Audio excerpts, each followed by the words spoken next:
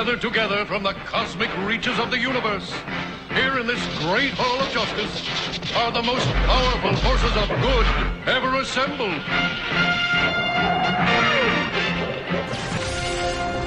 I am Supergirl. I am the Flash. My name is Oliver Queen. I had to become the Green Arrow. Dedicated to truth, justice, and peace for all mankind. Hey everybody, welcome to the DCTV Podcast, episode 118. And actually we recorded 118 once already, but due to evil demons in my computer, it never recorded. Parademons. Yeah, parademons. And then after that, of course, was Easter week, and I was on family vacation or whatever. So we're back this week with a full week of DCTV, and plus we're going to catch up on Krypton, the latest DCTV show, which has actually been a lot better than I thought it would be. Yeah, absolutely. But first, let me introduce my my co-host. First of all, she's the leader of her own Legion of Horribles, Jerry Atkinson. Yes, I lead things. You may follow. We should also mention that this was a pretty auspicious week as far as birthdays are concerned. Yeah, we had Daryl, who is probably why he's not on the show right now, is because he's out celebrating his. And then, or either that or he's busy at the murder shed. And then, of course, we have Jerry, who turned what, 26, 27 this week? Sorry, and apparently 25. she just fell over. Are you okay? Yeah, I just fell over. 27. What? What are you talking about? 27? Yeah, 25. Come on. Oh, okay. Don't put any extra years on her, Rich. Come on, man. Yeah, I would wish you happy birthday from what I saw on the Facebook and the social media. You already had a really great birthday, so happy birthday to you, Jerry. I'm glad you had fun on your 25th. I did. Thank you. I appreciate that. Okay, now you can finish introducing all the other secondary.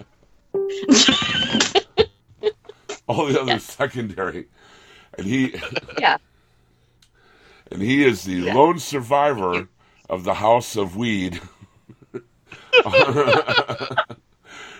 the Chub-Toad Sheldon. Hey, remember, you gotta give ass to get ass. I'm not even going to pretend to know what that means, because I don't. That was from Black Lightning this week. I know. But, okay. It was overall a pretty good week for DCTV, but before we get to the... Except for the end of the week. Right.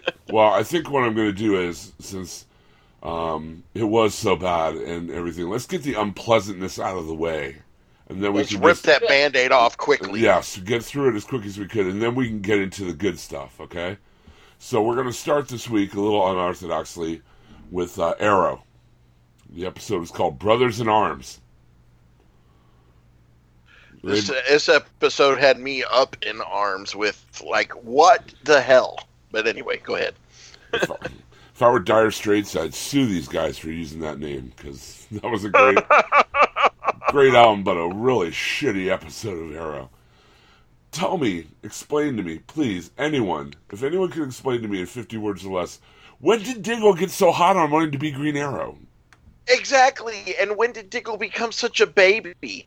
I'm sorry, but Diggle has never acted the way his character acted this season. And this was just the culmination, the climactic point of stupidity right here.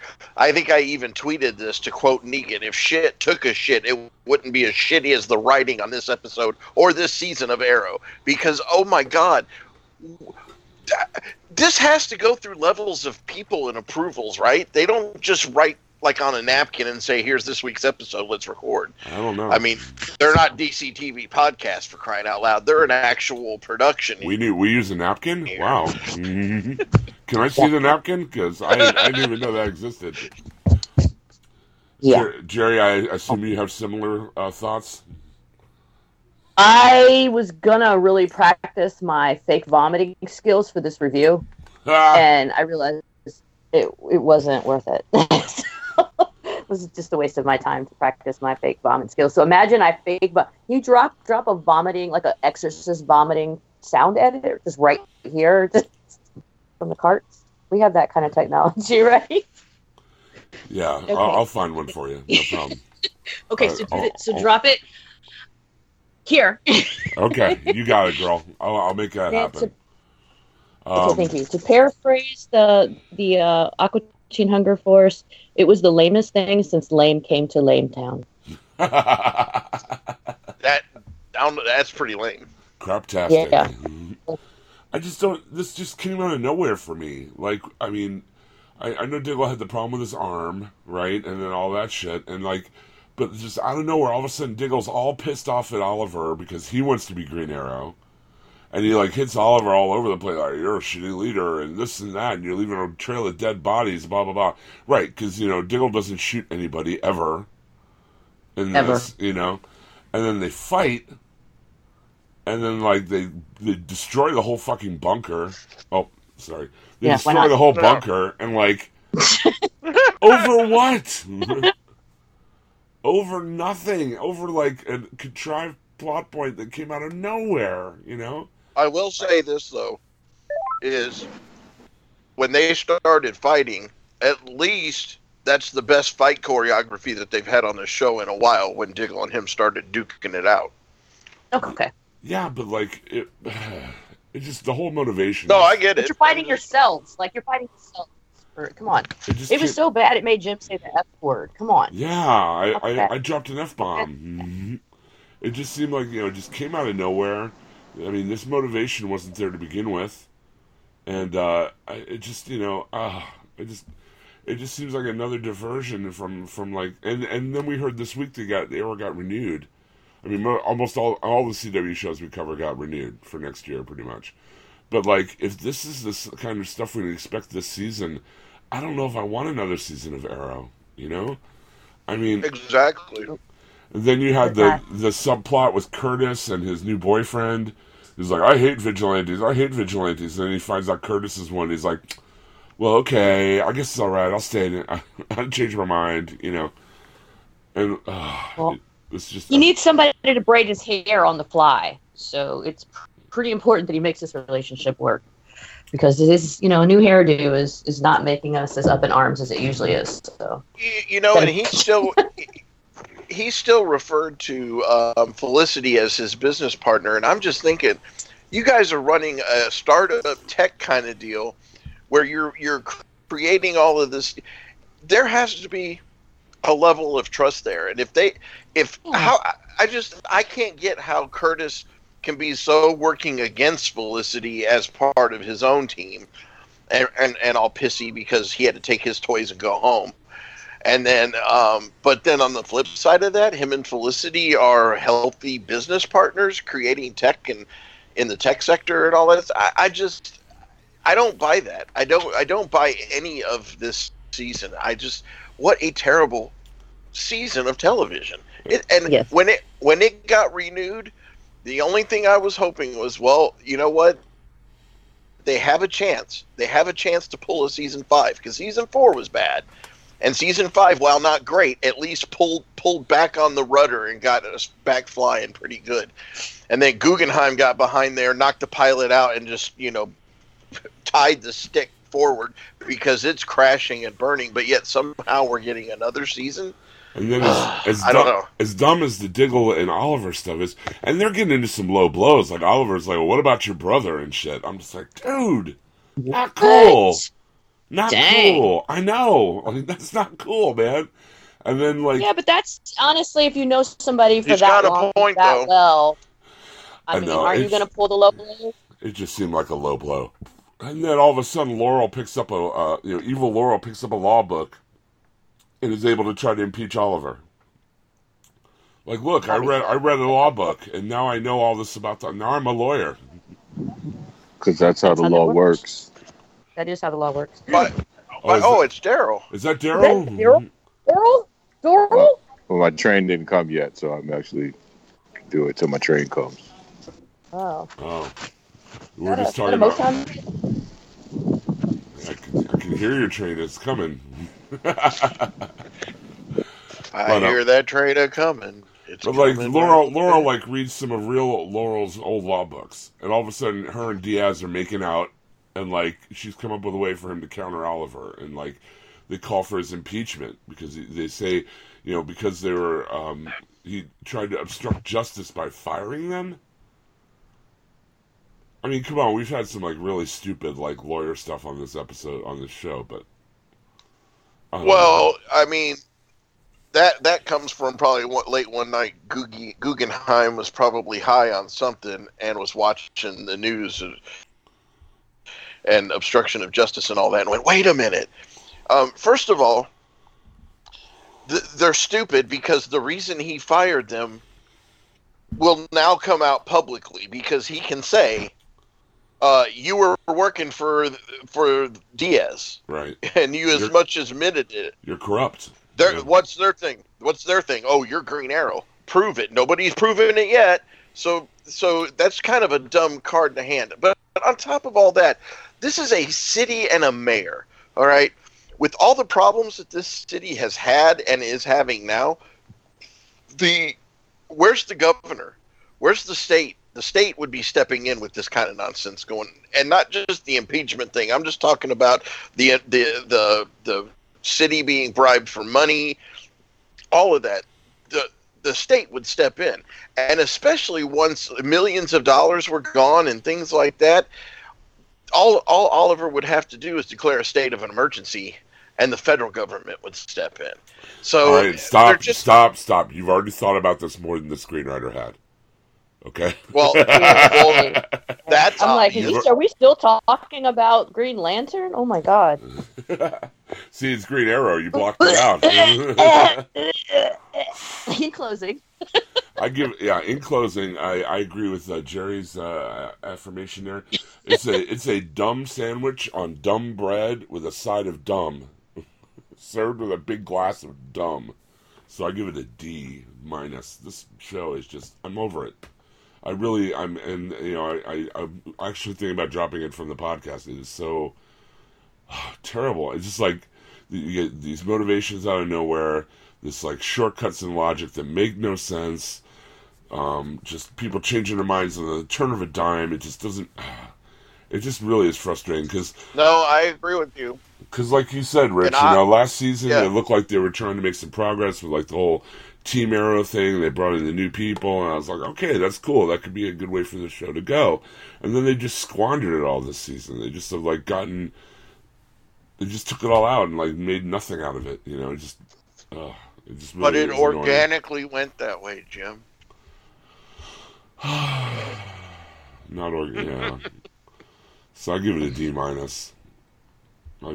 I'm really, really frustrated with this show, and I'm done. And I agree with Jerry. I'm done talking about it. Mm-hmm. I would agree to knocking this off of the coverage on the podcast. It's just this started it. It started everything. Mm-hmm. It started all of the CW, DC universe, all of that. I have a hard time thinking that it's gone this bad. I mean, almost every television show has a bad season or a few bad episodes or just what the hell were they thinking kind of moment. But Arrow had that with season 4, and you thought they would have learned, but no, season 6. And I give this episode just like I give the season an F, and that F stands for Fire Mark Guggenheim. I know. I mean, we see I mean, what do you give it, Jerry? Other than a puking noise, is that all you're gonna give it? That's all it gets. That's all it deserves. I can't believe you just made me say more words in its defense. Rest my case. Fair enough. Let's move on to Legends of Tomorrow. Possibly the goofiest episode of Legends of Tomorrow ever, and that's saying something. Yes. But it was fun. It was amazing. It was a lot of fun. First, is that Daryl leaving again? Okay, bye, Daryl. Mm-hmm. Thanks for your cameo appearance. That's all we could afford is a cameo from Daryl this week. This episode was called Guest Starring John Noble, which is kind of hilarious considering John Noble is the voice of Malice. It's such a meta moment in this episode because John Noble is the voice of Malice in the show, but they go back to get his voice to play it in Nora's ear, so she thinks she's hearing the voice of Malice. Oh, my head. Okay. Do this. You can do this. But it starts out with them trying to save Barack Obama from Gorilla Grodd. I love that moment. That was great. Of course, my favorite part was when Ray is like, "Run, Barry, run!" So some of the team is heading to 1979 to save Barack Obama from Gorilla Grodd, who wants to kill him before he becomes a statesman, and the rest of the team is trying to stop Amaya from saving her village in 1992 Zambezi, because if the village gets saved, Malice is going to be able to escape. Whoa. You all right there, Jerry? You okay? Yep. Yeah. Okay. It was very loud. I thought you got hit by lightning or something. Grodd uses the line, "Make America Grodd again."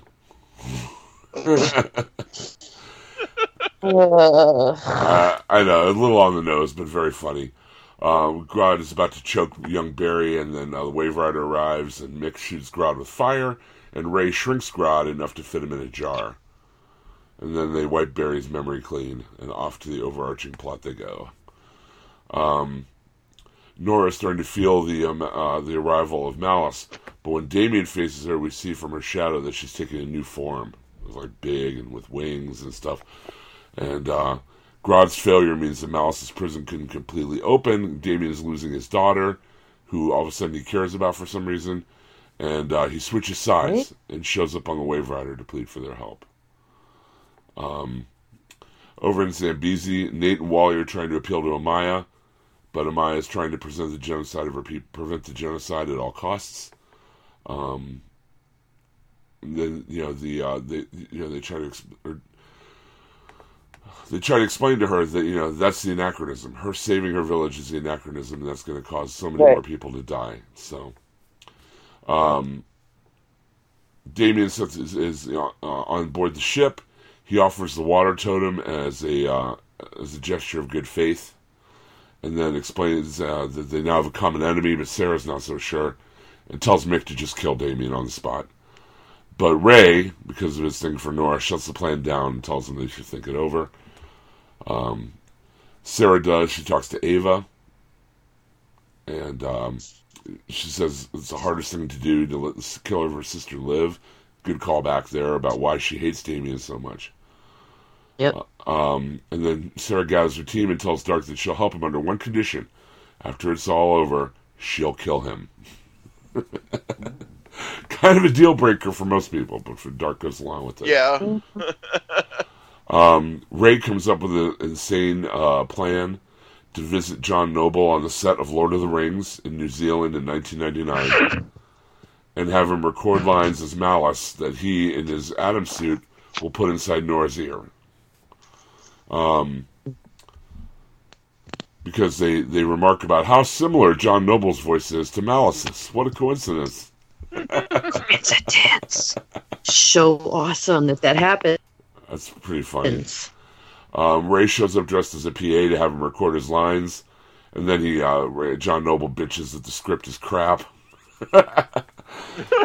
Which is also hilarious.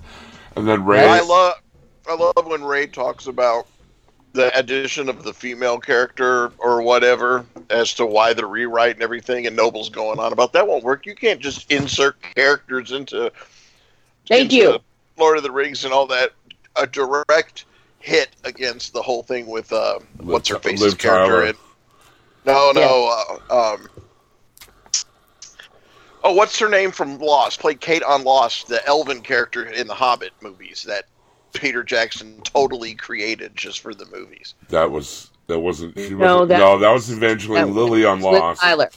Liv Tyler played the elf in the movie. Yeah, Arwen. It's Arwen or Arwen? Or? Yeah, Arwen. She was like a minor character in the book, and he made her a major character, so there'd be a female presence. Yeah. Yeah. They look similar. They're both white girls, so I can understand why you get confused. Well, no, Evangeline Lilly's character in The Hobbit. Oh, in The Hobbit. Was not in... Yeah, it was not in the book. Oh, we thought you meant Lord of the Rings, because Arwen was barely in the Lord of the Rings books, and then she's all over the movies. So. Right. No, I was talking about... I thought that they were hinting more at the fact that Peter Jackson created a whole new character that didn't exist, period. It could be. So, he starts to play it in her ear, but eventually she figures out it's a trick. And once she's on the Wave Rider, Damien traps her and strips her of her magic, at least for the time being.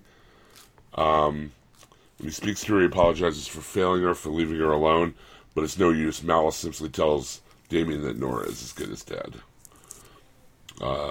Damien then has an even tougher conversation with Sarah. He tells her he regrets everything he's done, that he wishes he could take it all back. He even apologizes for killing Laurel, because that back then he didn't know what love meant. So Damien Dark's really taking a turn here, so it seems, you know. Yeah, but are you buying it? No, not really. It's Damien Dark, so no. Yeah, I kind of am a little bit, but every time I start to think, well, maybe they're taking a different turn with this character, and then I'm like, nope. A scorpion is a scorpion. Doesn't matter what. People change. Aboard the Wave Rider, Zari tells Sarah she can't find any loopholes and Amaya's village has to be destroyed. That's when Sarah comes up with another insane idea. She explains that the only way to beat Malice is to do it face to face, which means they have to let him out of the cage, which seems kind of crazy because that's what they've been fighting against this whole season pretty much. Rip doesn't like that idea because the last time it happened, Malice wasn't defeated. The Death Totem betrayed the rest of the bearers. But as Sarah argues, it hasn't, fixing history taught them anything to learn from it. But Sarah's intent on following it through. Damien says he'll wield the Death Totem. Ava thinks it's a shitty plan and walks out, goes back to the Time Bureau. Sarah tries to follow her and tell her that she loves her, but Ava rejects her love, her crazy idea, and gets the hell out of there. Well, I mean, she did just learn that she is one of hundreds of clones, and that not only was she not Rip's first choice for the Bureau, but his 13th choice for the Bureau. Wow. Right. So I kind of get why she's acting the way she is, but on the other hand, Sarah was looking damn good just to walk away from that. Come on. Sarah's always looking good, man. I don't know if you saw the pictures of it. Did you see the pictures of the cast on that cruise ship that they took at the end of the season? Yes. Oh, man. When the hour comes to help the Legends in their final step, they bring Nora to Zambezi. They wait for the, easy to defeat the warlords and ensure Malice is released, but nothing happens. Sarah asks Rip to find out what happened. It turns out that Zambezi was destroyed, but not by warlords, but by Grodd. Because Damien released Grodd because he thought that it might help save Nora after all and keep Malice from taking her over completely. I don't understand the reasoning there. I don't either, because the original anachronism was that the village didn't get destroyed by whatever that militant group was.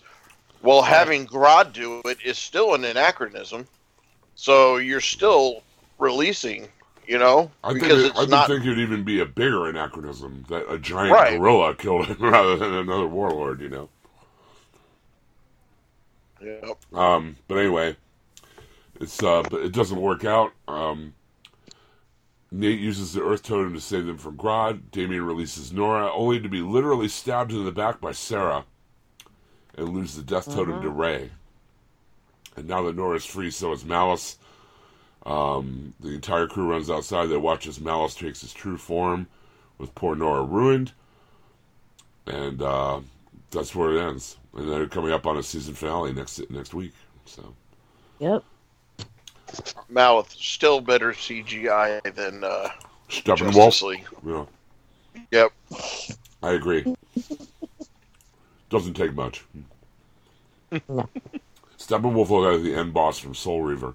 Anyway, this was goofy and great, and a lot of unexpected shit that I did not see coming. I did not expect Damien Dark to switch sides, or to see Grodd attack a young Barack Obama, or any of That's pretty awesome.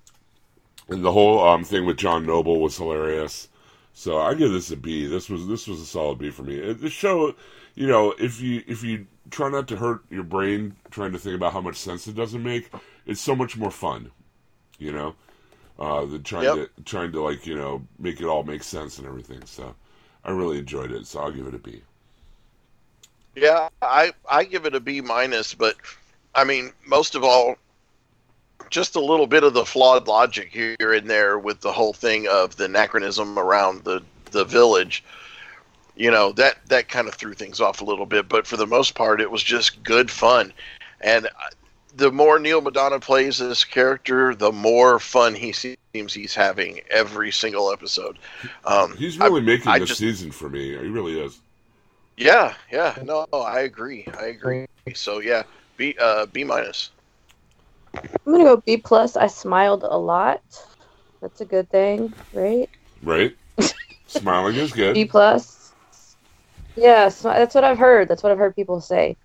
No, it was pretty fun. But you're right. The anachronism with the villain. It was like, do we have to do this severe with all this other goofy fun? But I guess we do. And man, I just had a brainstorm. I mean, I'll give this to you guys, you know, TV folks, for free. But you guys should have Grodd go back. Not you guys, but scripter guys should totally have Gorilla Grodd go back and free Harambe. I'm just saying that should happen because that's still fresh in everybody's hearts. Okay.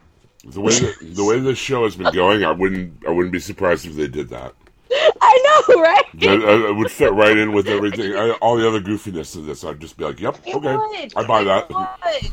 Yeah, I was surprised with the whole Barack Obama thing, and then when it was just that little bit at the beginning, I was like, "Okay, that was cool." But then later, you got Sarah, like, talking with him, being counseled by him on things. Oh, just so great. Yeah, that's what I'm saying. I smiled. See? Smiling. It's like all the ideas that are too goofy for the other shows they throw on Legends. You're like, hey, let's do this. Let's do that. Make a case for how goofy the ideas on Arrow are. But they're not fun goofy. They're not intentionally. Right. They're just dumb goofy, you know. Yes. Okay. All right. Fair enough. They do not praise in Bebo's name like Legends does. Yeah, no. There's a lesson to be learned there. Make America Grodd again. You ready to talk? Let's talk about Black Lightning real quick. All right. This show is just this show has been rock solid all season long. I have not had a problem with this show yet. This episode was no exception. It was called Black Jesus, the Book of Crucifixion. And, you know, the only thing I would say wrong with it is that it makes me miss the old show with Black Jesus on Adult Swim with, Charlie Murphy. I really loved that show. Show needs to come back. Rest in peace, Charlie Murphy. As the world's biggest asshole landlord on that show. But anyway, last episode of Black Lightning, we found out that the Garfield High Vice Principal is the ASA's new talent scout. And it didn't take her long to put an evil scheme together. She instructs Deputy Chief Kamen, who's the corrupt mustache guy at the top of the Freeland PD, to plant green light on Jefferson Pierce and arrest him. But she immediately regrets it. You can just see the look on her face. She immediately regrets it. But I knew I had liked her from the start. Yeah, she was definitely had some kind of dark secret or whatever. We didn't know what it was, so now we know. Yeah. Well, it makes sense that they'd have someone like that on the inside. Considering the ASA's kind of plan with the green light and whatever. And it's not like in real life a cop would plant drugs on a black person, right? No, never. That never happens. I don't know if you saw it this week. Just as an aside, Chadwick Boseman was on Saturday Night Live, and he played T'Challa on Black Jeopardy. And they asked him, so and so does something, and the police want to know if you have any information. And he rings in. Of course, we must help the law officers come to their to bring the people to justice. And Kenan Thompson's like, well, that's nice. That's the way it should be. Well, you haven't spent much time in America, have you, T'Challa? It's pretty funny. But they said That sounds serious. Yeah. they discover it in Jefferson's car, and they take him away in front of the students. But the students of Garfield know what's up. They know it's a setup because they know Jefferson. They see white police dragging away one of their community leaders, and they're like, "Yeah, we know what's up." But Jefferson spends his perp walk telling the students to stay calm and protect themselves, not telling them to freak out, especially his daughter. He kind of like emphasizes it a little bit to her. But she knows, she keeps her powers in check. Inspector Henderson is kind of the hero of this episode. He can tell something is fishy when Kamen and his crew bring Jefferson to police headquarters. Henderson demands to see the warrant, and they have a closed-door meeting to go over it, and neither of them believe their warrant is righteous for a second. But there's not a lot Henderson can do right now. He and Kamen exchange a few looks that clarify that they do not like each other at all. We see the cops make do their best to make the arrest as humiliating as possible for Jefferson. They're bumping him into walls, they're cuffing him tightly. They give him a physical inspection in the most demeaning way possible. And, for people, it's kind of, it's cool. It's refreshing to see a superhero show, kind of deal with this real shit, Doesn't skirt around the idea of like police brutality, like the reality of police brutality and just excessive, like not even excessive force, but just like making sure you smear this guy's name before he's even been brought to trial. And even more than that, the everydayness of it. You know what I mean? Like the not like, oh, it's so shocking. It's just like, wow, this happened again. The kind of, the fact we've all become kind of numb and inured to it, it really like kind of hits home too. And Nyssa and Gambi both want to get Jefferson out of jail, but Gambi knows that they go super powered, that'll just make things worse. So they have to figure out a way to make the ASA figure out think that Jefferson Pierce is not actually Black Lightning. So with the help of a self-driving truck and some fancy new tech, he and Anissa create a hologram of Black Lightning. First, Thunder draws a bunch of attention by walking down the street. Then with all the eyes on her, she breaks into a chase while holographic Black Lightning materializes beside her. Now everyone at Freeland says they saw Black Lightning while Jefferson Pierce is in prison. The ASA cancels the planned trip to a black site and calls off their interest in Jefferson Pierce for now. And this gives Henderson the opening he needs. The inspector has been looking into the corruption of his co-workers and finally has Kamen's sidekick dead to rights for taking massive bribes. He figures out he bought his son a house paid in cash. Henderson gets him to admit to playing the evidence, and that means Jefferson is free to go. And then when Kamen protests, Henderson's true plan becomes apparent. He slams Kamen against a wall, using the same kind of force he likes to put on the poor people who end up in his custody. And that was a satisfying scene. Very karmic. And then Kamen's arrested, jailed, and stripped of his badge. Henderson becomes the new deputy chief of Freeland and promises an end to over-policing and corruption. What's nice is there were other perps in the vicinity when he got slammed against that wall and arrested and stripped of his badge and gun. He was not going to have a very pleasant evening in jail. No, I don't think they go easy on crooked cops in prison very much. So. What? Yeah, can you believe it? So now, shocking. So now our how many other disenfranchised African Americans are in that jail that he put there? Yep. That he treated that way. He's going to get his comeuppance. Yeah, and now Black Lightning has his own Commissioner Gordon. So that's pretty cool. I'm glad to see that because I like the way they work together. It's pretty cool.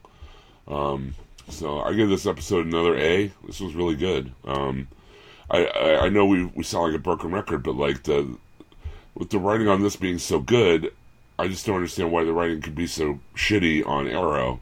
And yet they both have like similar production schedules, similar budgets, and this show is like streets ahead of Arrow in every way, So I give this episode lightning streaks. Lightning because streaks, yes. Yeah, the streets ahead. Yeah. It's because they're actually having a writer's room and scripting this show and not just following it organically. Is that a quote or something from Guggenheim? Is that why you keep saying that? Yes. Okay. Yes. Okay, I didn't know that. Anytime he's been faced with fans bitching about his Olicity crap and just the crap he writes in general or that he allows written, that's his comeback. He says, we follow it, we let these things play out organically. The writing is very organic. There's nothing organic about scripting things to happen and then giving scripts to your actors and playing those things that are exactly. That is the antithesis of organic. And if I you had have a compost Second City TV, and you just let them go and riff, that would be organic.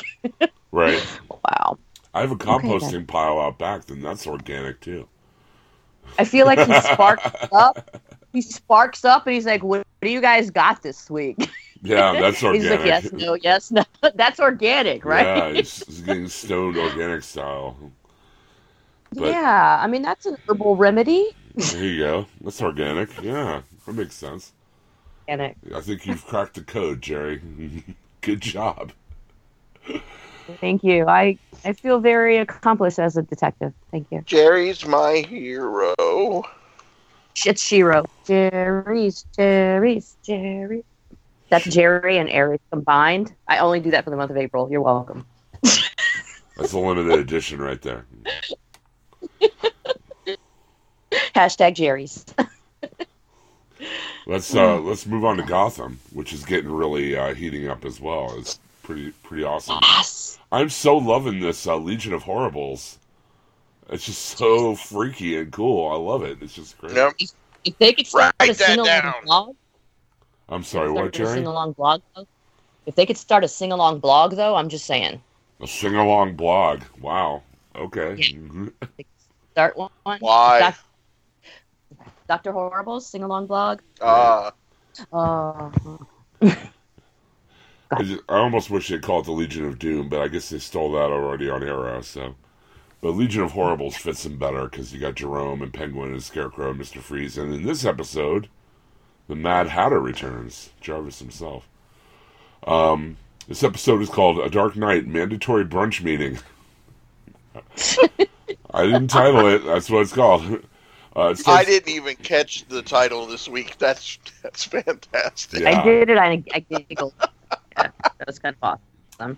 I'm like, will there be ladyfingers or a tea? I'm confused. Eggs Benedict and mimosas. Yeah, mandatory. I want booze. Come on. This episode starts out with Bruce walking down the halls of St. Ignatius, thinking Jerome is somewhere in the school. Bruce finds the school's Grandmaster in his office, but the Grandmaster reveals he hasn't seen Jerome, but he spoke with the Mad Hatter recently, and they're looking for a particular student that attended the school previously.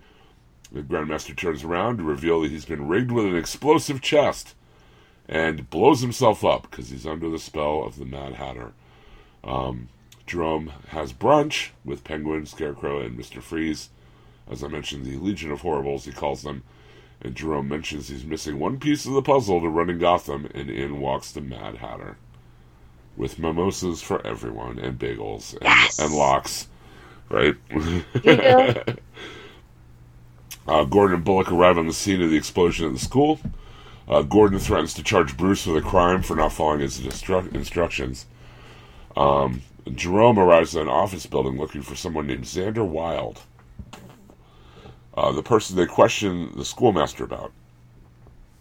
He's holding a group of officers. Does that name hold anything in DC lore? Because I didn't look it up, but I was thinking, and I meant to look it up. I was thinking that that name is familiar for some reason, even though obviously it's a made-up name here. But I was just trying to think, was that name ever used in the comics for anything? It doesn't ring any bells with me. Okay. If you get a chance, Let me Bing search that for you. Yeah, use Bing, because that's what everyone uses to look stuff up. Let me Bing search that for you. What was that name again? Xander Wild. It sounds like the worst 80s. It sounds like a fictional 80s rocker from like a movie. You know, like Ladies and gentlemen, Xander Wild. Rick Springfield is Maybe Xander Wild, you know. Maybe I'm thinking of Xander from Buffy and Zach Wilde from Ozzy Osbourne. Or maybe Xander Berkeley from The Walking Dead, who plays, what's his face? Yeah. Gregory, yeah. Walking Dead TV podcast every week. We're coming up on the finale. Anyway, the person they question is schoolmaster about is Xander Wild. He holds a group of office workers hostage in a conference room, and then Gordon and Bullock enter to arrest him, but the Legion of Horribles helps Jerome escape. Bullock and Gordon start looking into Xander Wild. They find out that no one in the office building has ever met him. They always communicate with him through proxy. Meanwhile, Enigma is starting a game show called The Riddle Factory. I love this whole thing. This whole idea that Riddler has is just great. He says, yeah, it's awesome, and he plays it to the hilt. He says if the contestant answers the riddles correctly, they'll win piles of cash. And the first contestant, Lars, doesn't get the riddles right and instead has to spin the wheel of misfortune.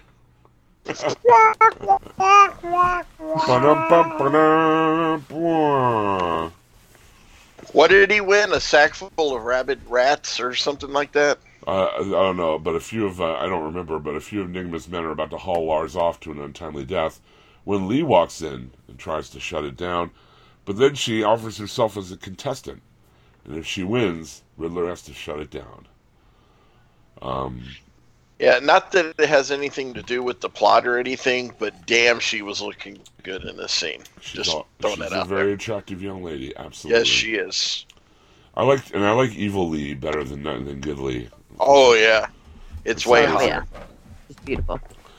Jerome enters the apartment of the alleged proxy of Alexander Wild. The proxy, however, quickly knocks Jerome out.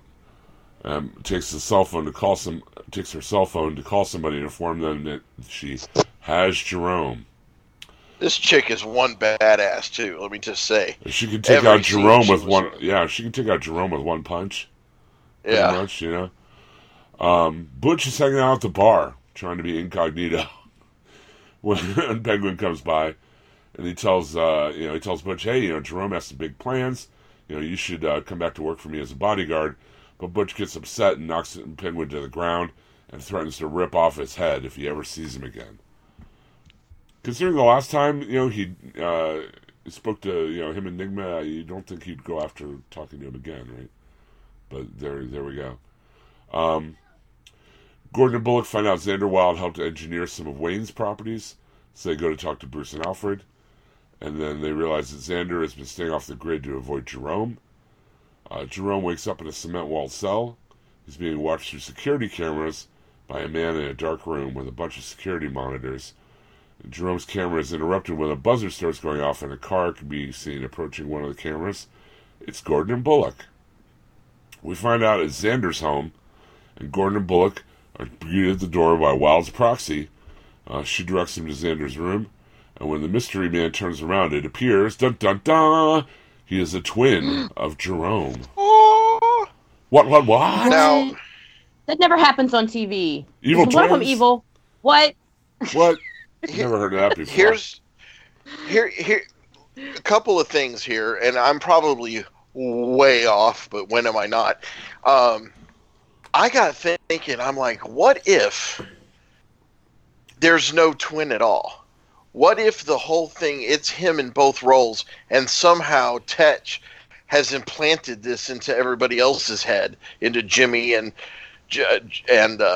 Bullock and everybody else, into their head, and there's actually a person there, but it's not him.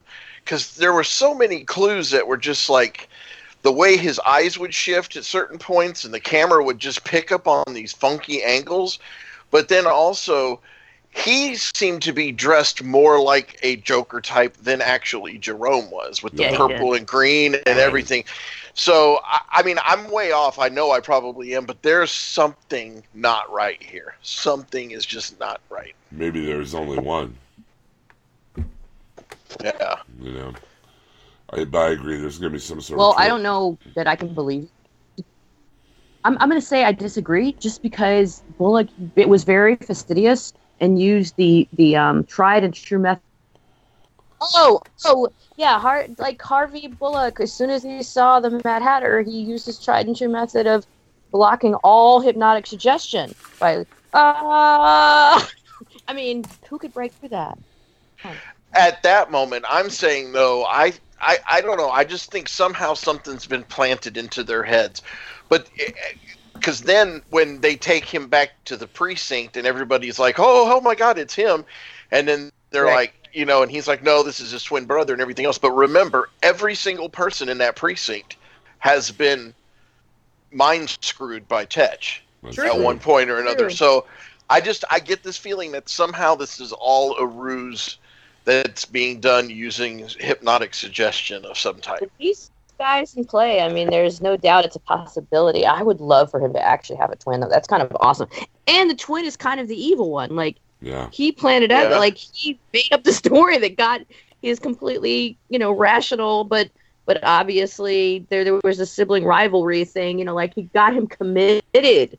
Right. Right. That's kind of awesome. I kind of hope that's true. Xander reveals his real name is Jeremiah. He's Jerome's brother, and he thanks the detectives for solving his mother's murder. But he warned... See, that's another thing, is Jeremiah was a bullfrog. This guy looked nothing like a bullfrog. Uh-huh. I see what you did there. He's a good friend of mine. For a bullfrog. Yeah, I never understood a single word he said. The detectives warned Jeremiah that his brother is on his way to kill him. Jeremiah tries to convince him there's no way Jerome would know where he lives, but then Gordon notices the camera monitors in the back of the room, and he turns them on. He sees that Jeremiah has Jerome in a holding cell. Doc Thompson, meanwhile, is undergoing the Enigma's riddle contest. He tricks the Riddler and is correctly able to answer his first riddle. The detectives are trying to convince Jeremiah to hand his brother over when another alarm starts buzzing. They look down the security monitors and they find the Legion of Horribles has stopped by.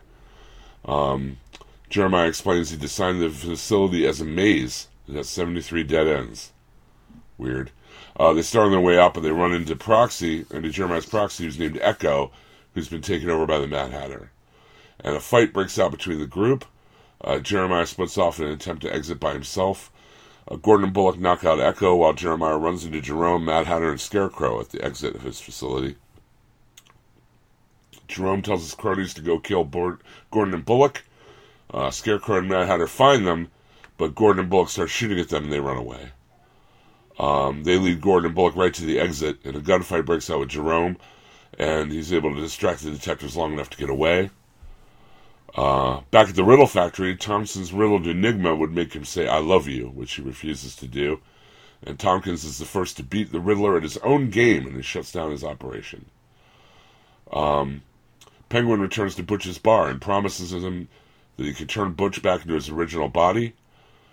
Penguin says that Hugo Strange would be able to reverse the effects. Gordon and Bullock return to the police station with Jeremiah and put him into protective custody. And Penguin takes Butch to Jerome's compound, and the group adds Butch as a member of the Legion of Horribles. Whoa! Where is Hugo Strange nowadays? I was trying to remember when we last saw him. I thought he was dead. That's what I was thinking, but I was like, wait a minute. I don't know. Because I remember they had him under protective custody, and then I thought Fish Mooney kidnapped him, right? And then that whole end of season thing.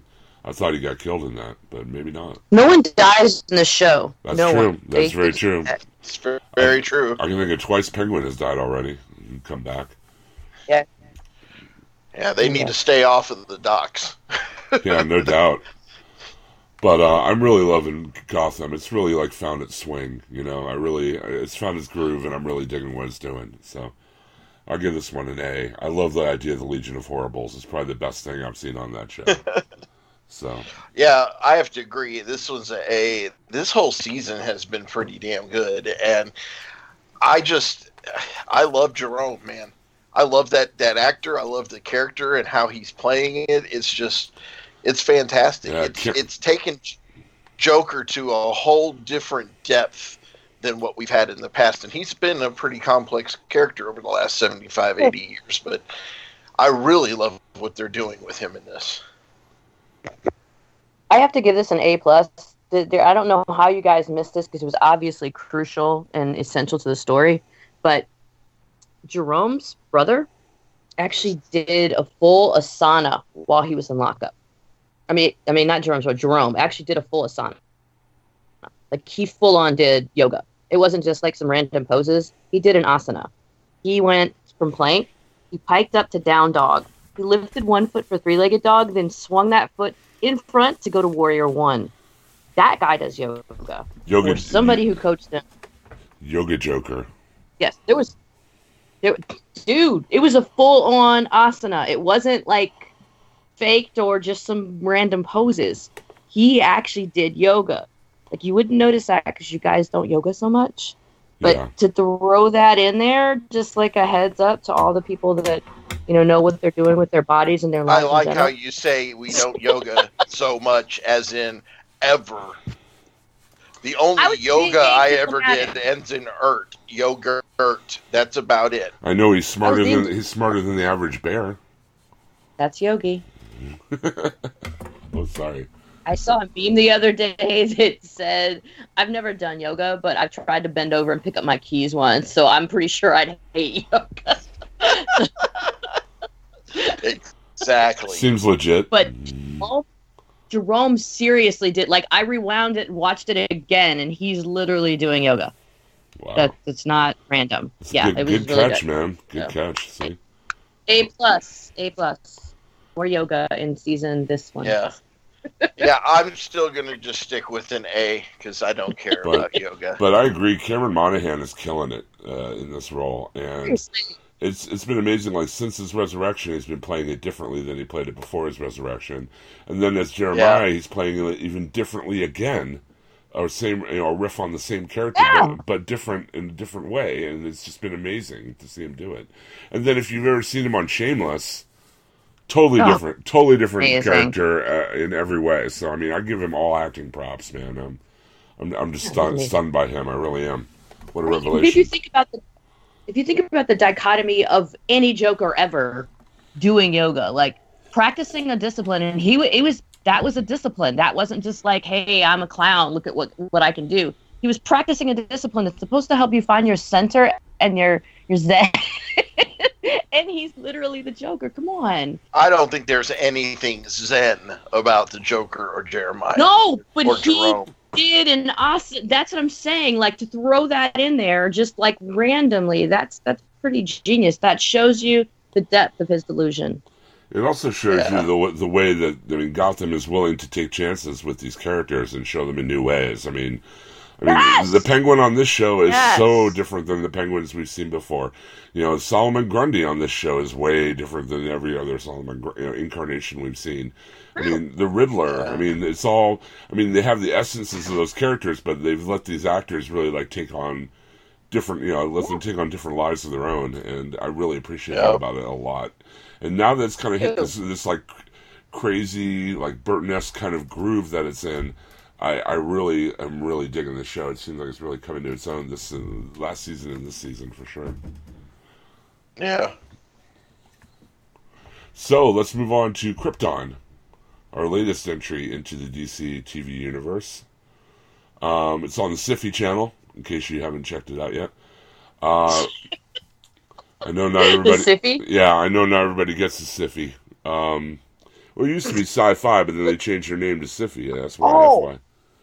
So I mean, I'm gonna just go on record with you. Like, I kind of wanted to riot because you can't take license with an abbreviated term that's been established since the 50s. Right. You can't just willy-nilly add a Y to stuff and rebrand something that's been in the popular culture forever. Come on. It's just that whole rebranding, even though it's old news, I still to this day am just like, that was one of the dumbest branding and PR marketing moves I've seen when it comes to television. I'm just like, it made zero sense, especially now, like Jim, when he introduced it there, started it off with Syfy. Everybody calls it Syfy, and that is not what it backfired in their face big time. But what didn't backfire in their face, at least not yet through 3 episodes, is Krypton, because I'm enjoying it way more than I thought I would.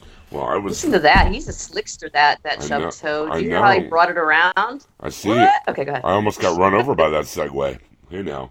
Hey. But yeah, I came into this with a little bit of trepidation, as it was David S. Goyer, and Yeah. I was a little, cautiously optimistic. But so far, as you mentioned, like in the first 3 episodes, it's been tight. It's been really good. It's been very Game of Thronesy. If I had to really, Yes. Yeah. compare it to Yes. something, it's yes. really That's Well, and I'll tell you this too, Jim. It is now I understand even more why Jor-El and his colleagues could not convince Kryptonian ruling council of any danger of anything going on. These people are the most closed-minded. Just crazy though. It's like they set Game of Thrones and but Star Trek in feudal Japan. Well, no, Yeah. it's like they're ruled by the Westboro Baptist Church or something. It's like they have one philosophy, and anything that goes against that philosophy is wrong, and you will die for thinking otherwise. Right? well. It's also very much like I mean, look at pre-Renaissance England or pre-Renaissance Europe. I mean, the science is fine for map making and for curatives and things like that. But when it came to other sciences, they were illegal. Copernicus and Galileo being persecuted for saying the Earth went around the sun or whatever. And that's always something that bothered me is like, why would such an advanced technology, society not have space exploration? Not. You know what I mean? And this kind of fills in those blanks and explains it, we started this episode, the pilot, even for the pilot, it starts out really strong. You got the guy who played Barrister Selby, Barrister Selmy from Game of Thrones, plays Seg-El. Seg-El is Superman's grandfather. And in the pilot, he's a kid, and he's watching his grandfather be executed for crimes against the government, basically for science, for practicing the wrong kind of science. And the guy who sends him out is named Daron Vex, and they send him out on basically walking the plank outside the force field of Kandor, and then he falls, into the wastes outside these giant dome cities they live in. When we flash forward, about 20 years or so, we see Seg had a bar fight. And basically, all the patrons have bet to see how long he would last against these Sagittarii, who are like the warrior caste. And he comes home after being out all night, earning garbage money during fights. We also see Alora Zod instructing who's another main character. Zod, obviously a name we're familiar with from Superman lore. She's instructing a group of cadets. Her daughter, Lyta Zod, is fighting against her, and then Lyta yields, and Alora stabs her through the hand to prove that the Sagittarii never yield, no matter what. Seg goes to see his dad. His dad is now like the servant to Daron Vex, the guy who killed his grandfather, who ordered his grandfather's death, and he saves the group from because they're now all rankless. They Right. have no house or anything. So Right. yeah. There's a really intense caste system on Krypton. They were cast out.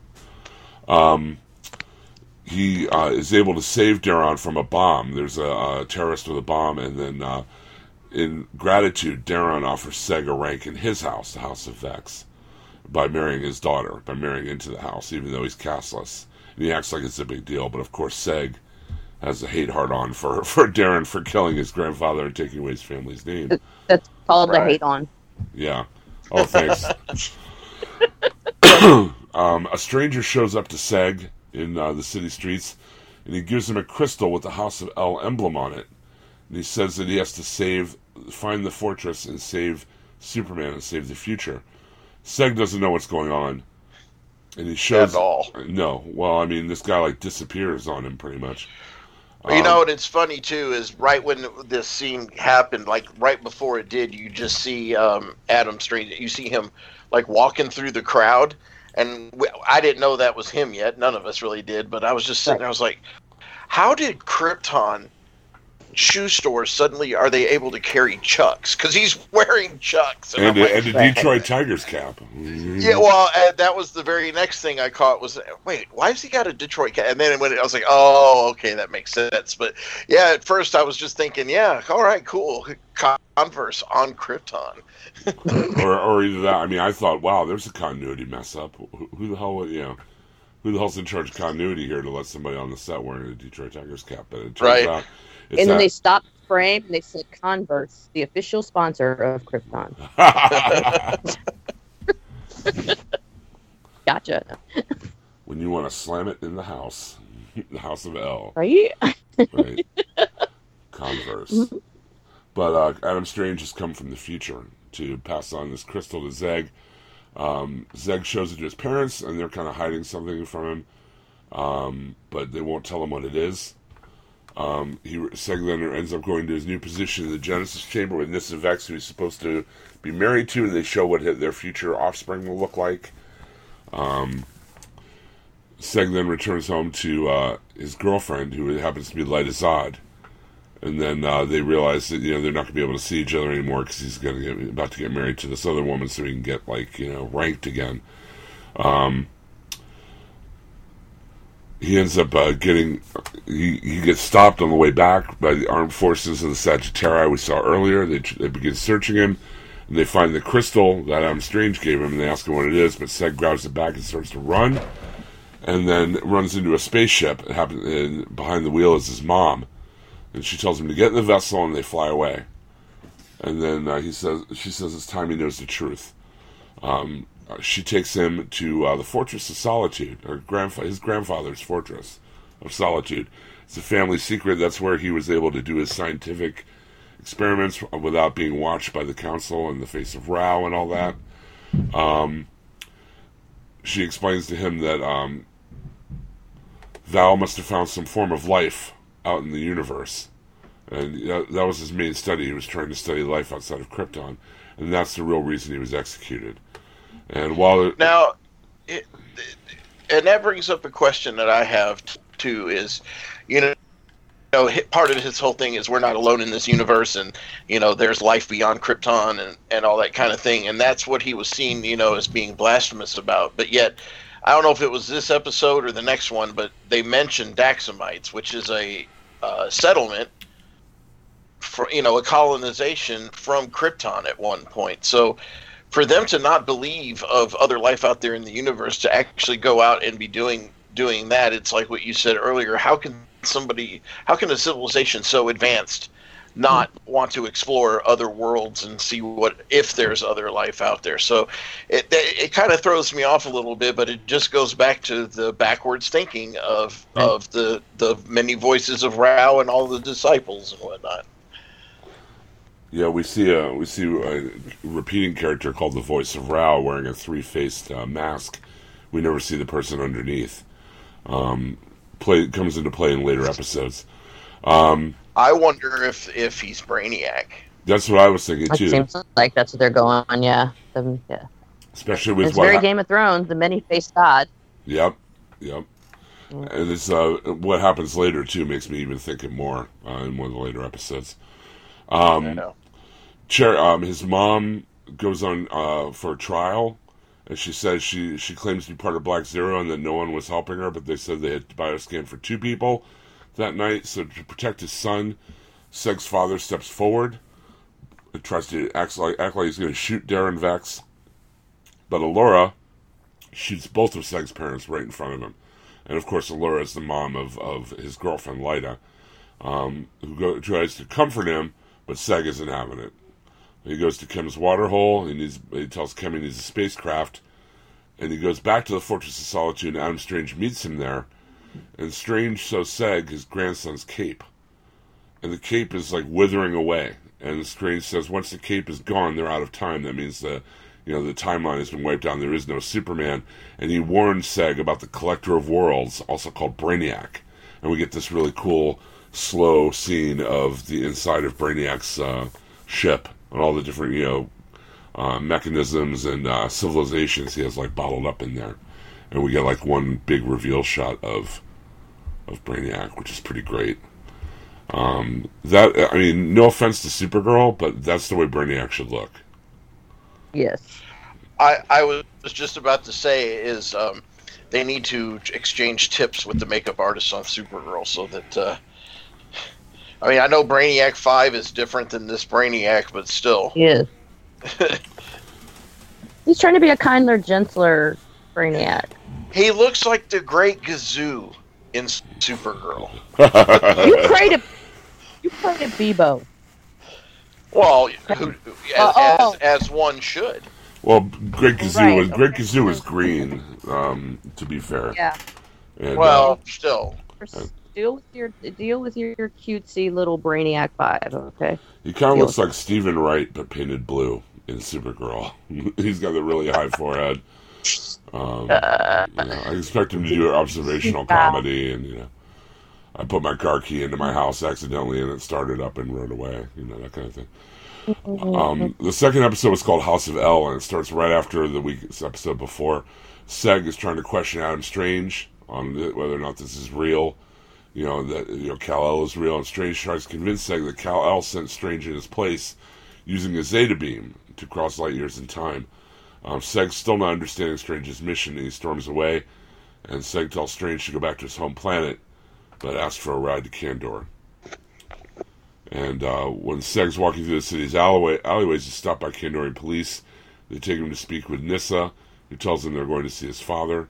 Seg and Nyssa arrive in Darren's chambers, and Darren begins lecturing them on Rao's past and how he became the only god Kryptonians worshipped. And this is a cool bit of backstory, explaining the theocracy that's kind of sprung up in this society that seems so technologically advanced. Darren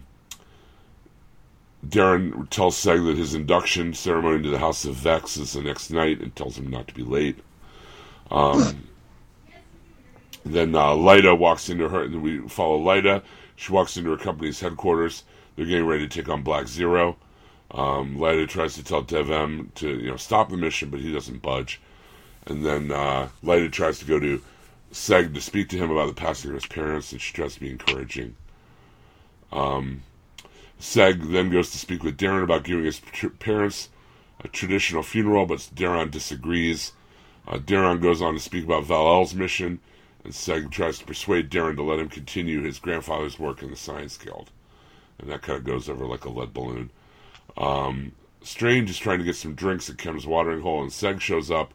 Kem pulls him aside, and he's like, is this Strange guy telling the truth or whatever? But Seg convinces Kem that he's the real deal, and they talk to him. Seg reveals that Darren is going to let him join the Science Guild as long as he becomes House of Vex. Lyta goes back to her division headquarters and challenges Quexel to a duel for control of the division. Dev-Em tries to convince her otherwise. Jaina, expresses disagreement with her daughter's decision, but ultimately respects what Lyta is willing to do.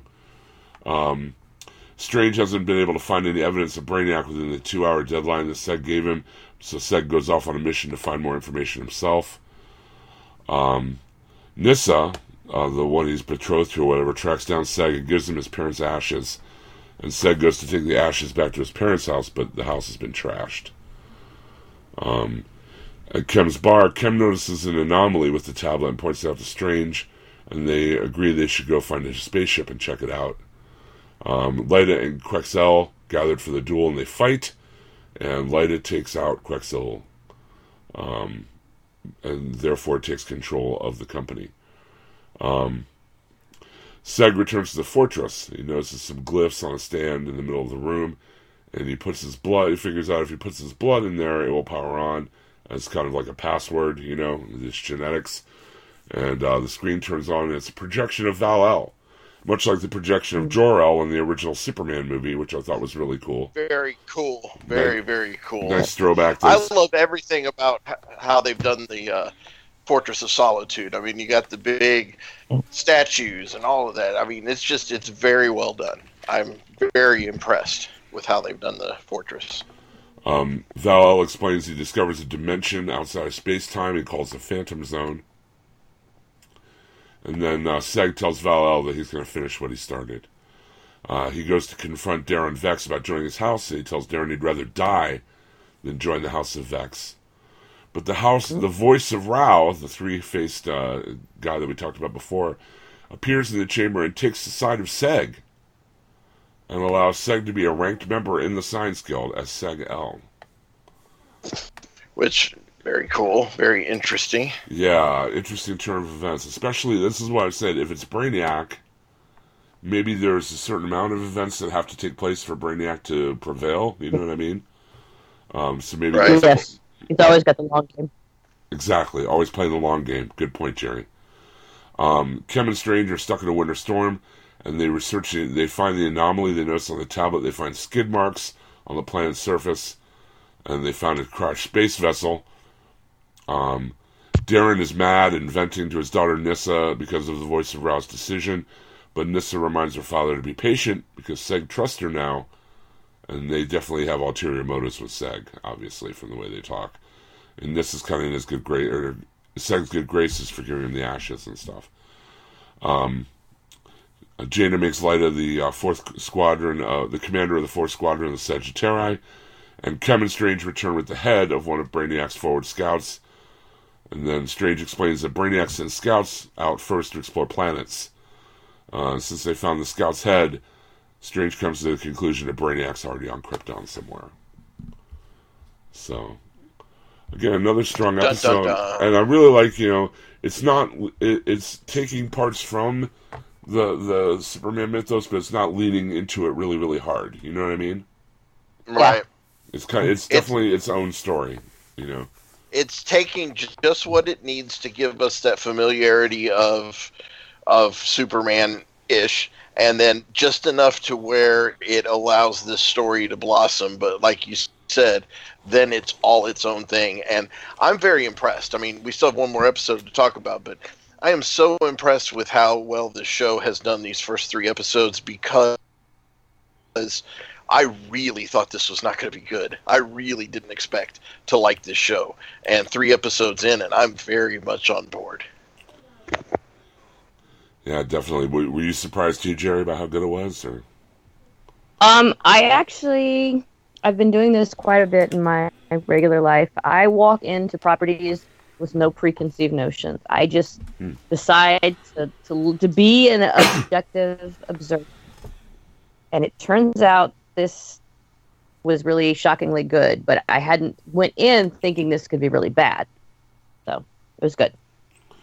Yeah, I was more... But no, I didn't think it was going to be bad.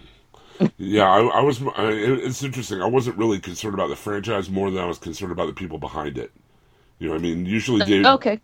I mean, because when I see David S. Goyer on something, I mean, granted, he did co-write some really great things, but usually when he's working on his own, it's not usually something that's any good. I mean, I turned to the... Maybe he's got smart enough to delegate.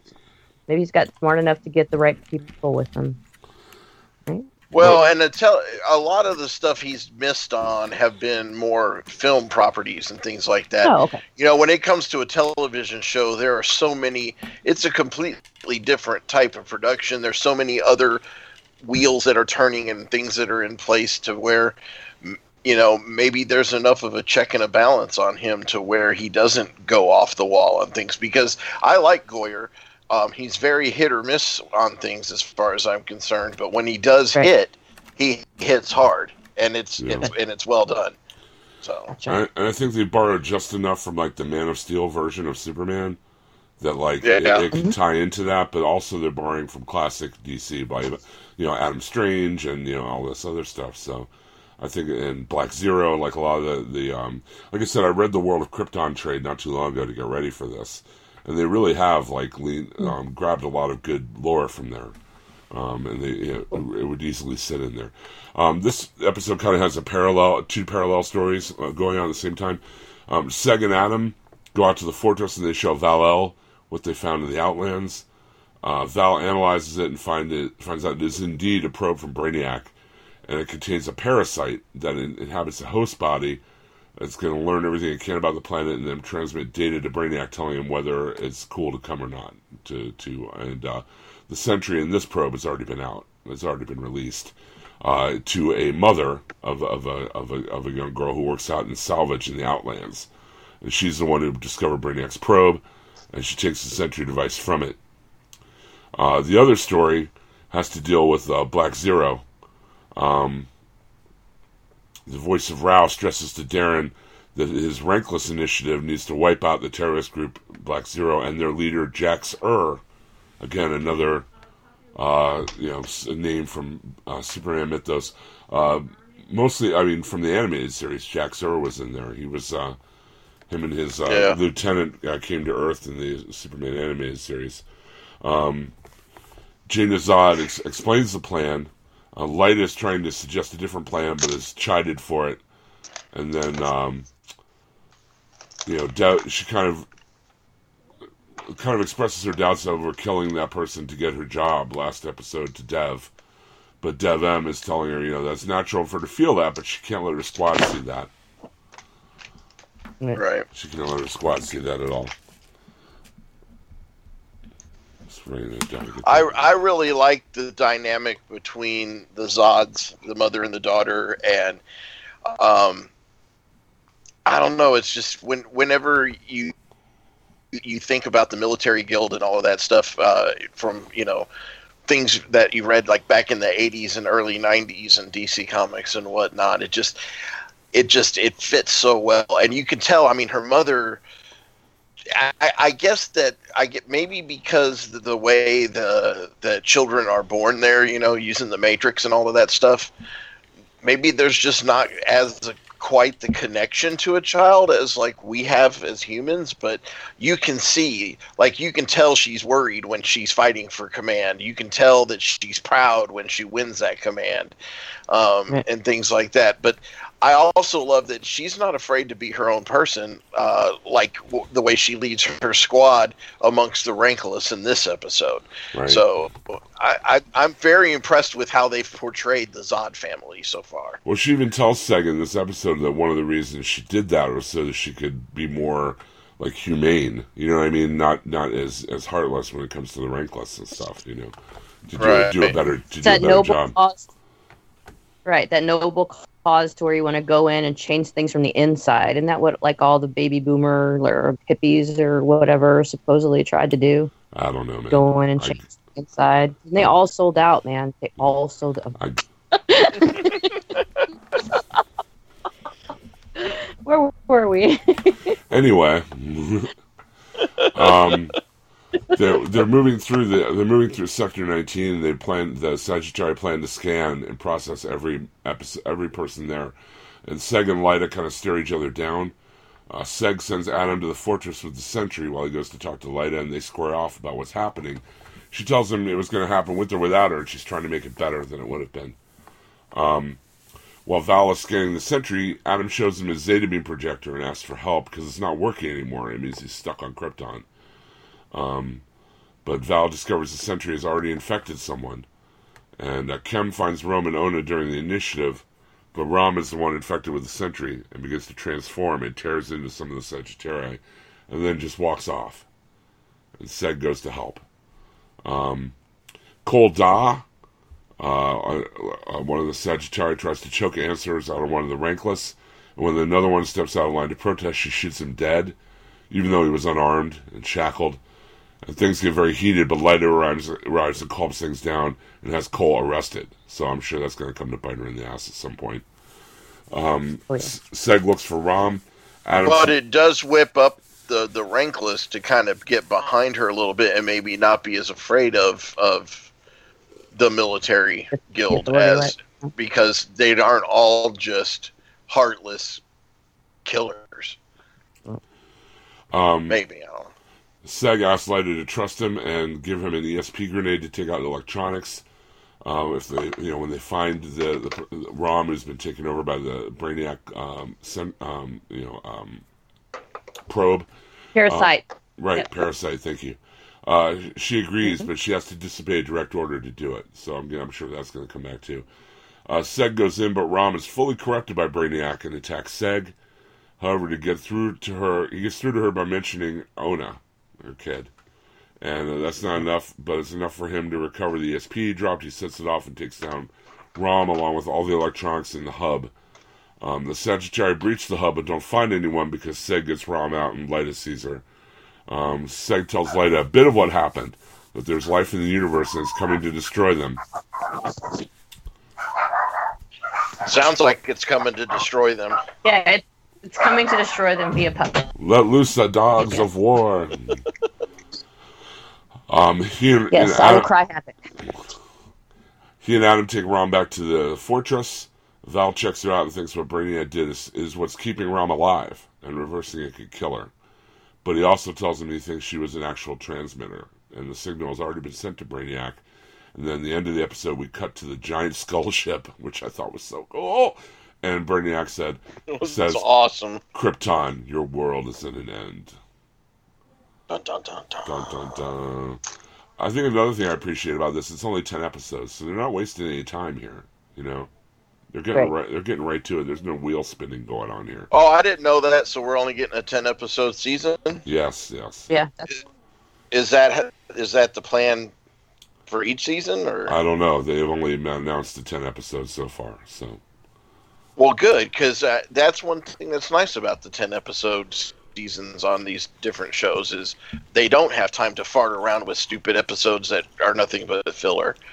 And right. This, like I said before, man, 3 episodes in, I'm all on board. I'm really, really enjoying just the rich details that they're adding to the Krypton canon, and and again, even though you have Superman kind of at the heart of this to a point, it doesn't matter. Although I do kind of dig the whole Marty McFly disappearing in the Polaroid thing that they're doing with Superman's cape, as it's slowly dripping away as time changes. So that's kind of cool too. So I don't know. It's a good visual. Yeah. It's a good visual representation of what they're trying to deal with or whatever. Yep.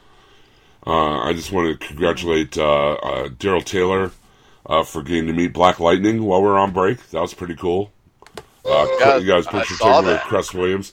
Also, listener John Davis got his picture taken with Katie Lotz, and I'm told she's just as lovely in real life as on television. So good for him. Also, while we were gone, Willa Holland has left Arrow. Bye, Felicia. That's all I'm going to be saying about that. I never had because there was a lot of negativity about her, leaving and saying, good, I didn't like her anyway, but I never really had a problem with Thea. I mean, no. early on in the series, I felt like she was kind of, just there, but as time went on and she became, the speedy Arrow and all of that stuff, I dug her character. I never had the problem with it. I just thought after a while they didn't really know what to do with her. You know what I mean? She was just kind of around, and then she wasn't around, and then she was around again, And then it seems like after John Barrowman's character died, they really didn't have any place for her, like that made sense. So, well, apparently she's been asking to be written off the show for a while. Oh, I didn't know That's why they did the whole coma thing, because she just didn't really want to do certain things. I don't know the whole story, just what I've read. But apparently, that's why at one point they were thinking, oh, we're just going to, she'll be in the coma and we'll just leave it like that. But then they decided with her contract ending this season that they would go ahead and write her a very nice way out of the show. And I think it's cool. I actually would kind of like to see the spinoff of her and Talia al Ghul and what's his face going off looking for these other 3 Lazarus pits. Make it its own little show. That might be fun. Yeah, I would. Any John Barrowman, more John Barrowman is fine with me, because I thought he was great. Even though it did get kind of weird how often he kept breaking into the Arrow cave. Yep. But I think they gave him his own key and just forgot. I think so too. Also, while we were on our break and we had our lost episode, we found out that the Flash movie isn't going to be called Flashpoint now. So maybe they're going to be moving away from that storyline. I hope so too, because it's a little early to be rebooting that. As I mentioned earlier, all of our CW shows have been renewed for a new season. Supergirl, Legends, Flash, Arrow, all coming back next season. So that's. And I believe Gotham got renewed too, didn't it? I think Gotham has been renewed in the time as well. We also found out we're going to be getting a 2-part animated version of Death of Superman. Ooh. Which is pretty cool. Yeah. There's on YouTube and on the DVD and digital versions of the latest Suicide Squad animated. We got a little sneak preview of the first part's going to be called Death of Superman, and the second part's going to be called The Reign of the Supermen. It's going to be done in the new, the animated style. And, I mean, they did Superman Doomsday as their very first thing or whatever, but, like, it really truncated the story in a major way, and didn't think it really gave it the story its due. It just tried to shove it all into one thing. Right. And I'm trying to go these. So Gotham has not been renewed yet. But it's all. There's lots of articles from this past week saying that all signs point to it's getting a season 5. So, that's and cool. I don't see why it would. But the animated cast, for this new Death of Superman thing is pretty cool. You got Nathan Fillion as Green Lantern again, Rosario Dawson as Wonder Woman, Rainn Wilson as Lex Luthor, and Jerry O'Connell and his real-life wife Rebecca Romijn as Superman and Lois Lane, and Shamar Moore as Cyborg. So that's pretty sweet. Ooh. So something for the ladies, and some of the men, You know, I don't want to tell you, he's a good-looking guy. But yeah, it'll be coming out before the end of the year. It's coming out this year, so that'll be great. I don't know, like that last Suicide Squad animated was great. I really liked it a lot. I thought it went for this kind of grindhouse aesthetic, and it totally nailed it. I thought it was really, really well done. Christian Slater played Deadshot in that, and I did not realize that until after I watched the movie. So I know Donnie Salvo will be happy to see it. Because he loves him some Christian Slater. But I mean, it also had Vanessa Williams in the cast, and Kristen Bauer, and Tara Strong. A lot of really good voices. Greg Grunberg was in it. C. Thomas Howell. Whoa. Hey, C. Thomas Howell fan there. Yeah, she's not a C. Thomas. If you could go light on the. Oh, sorry, I must say that again. But he played Zoom in it, and in a weird, and I don't want to spoil anything, but in a weird way, it's almost like a sequel to Flashpoint in some ways. I won't spoil how it is, but if you watch it, you'll know what I mean. So, but okay, I think that about wraps it up for this week. If you want to check out Chuptoad and I, we're also on the Walking Dead TV podcast, and we have the season finale coming up. Is it this week or next week? This week? No, next week. For The Walking Dead. Next week. Yeah, next week. And then Fear the Walking Dead pops right into place after that, so there'll be that for us to cover. You can also check out a whole bunch of other great podcasts on hhwlod.com, including It's All Connected. And we also have Dos Vidania now, the podcast covering the Americans that Russ and Aaron and I... Yeah, the Americans. Great show, right? Stop. Russian, is that a Russian wolfhound? Anyway. Yeah, as you know. But anyway, with that going on, and you can follow me at Yoda Jones, and you can follow Richard at Chubtoad01 on the Twitters, and follow Jerry at Sis Throat Punch, right? Is that right? Yes, that's my tweeter, yes, and that's also my Instaham at Sis Throat Punch. So if you need to twat, I like to send ham instantly. If you need to send a ham, or if you need to twat, then you that's where you go. Yeah, or if you need a ham while you twat, it's just ham. So until next week, we have another full deck of DC TV to talk about. Weird Ghosts. Good night. Thanks, guys. Good night. Later. Good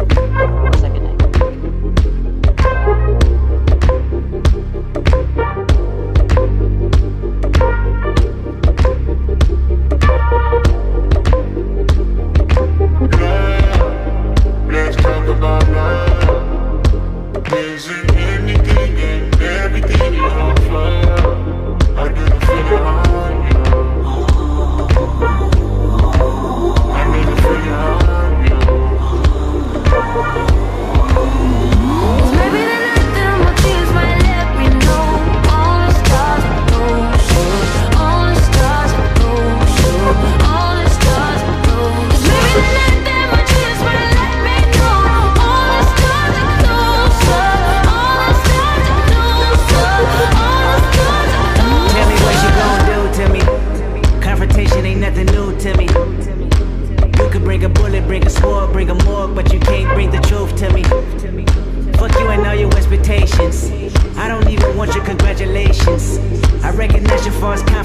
calculated promises, all in your conversation. I hate people that feel entitled. Look at me crazy cause I ain't invite you. Oh, you important, you the moral to the story. You endorsing, motherfucker, I don't even like you. Corrupt a man's heart with a gift. That's how you find out who you dealing with. A smart percentage you I'm building with. I want the credit if I'm losing or I'm winning. On my mama, that's the realest shit.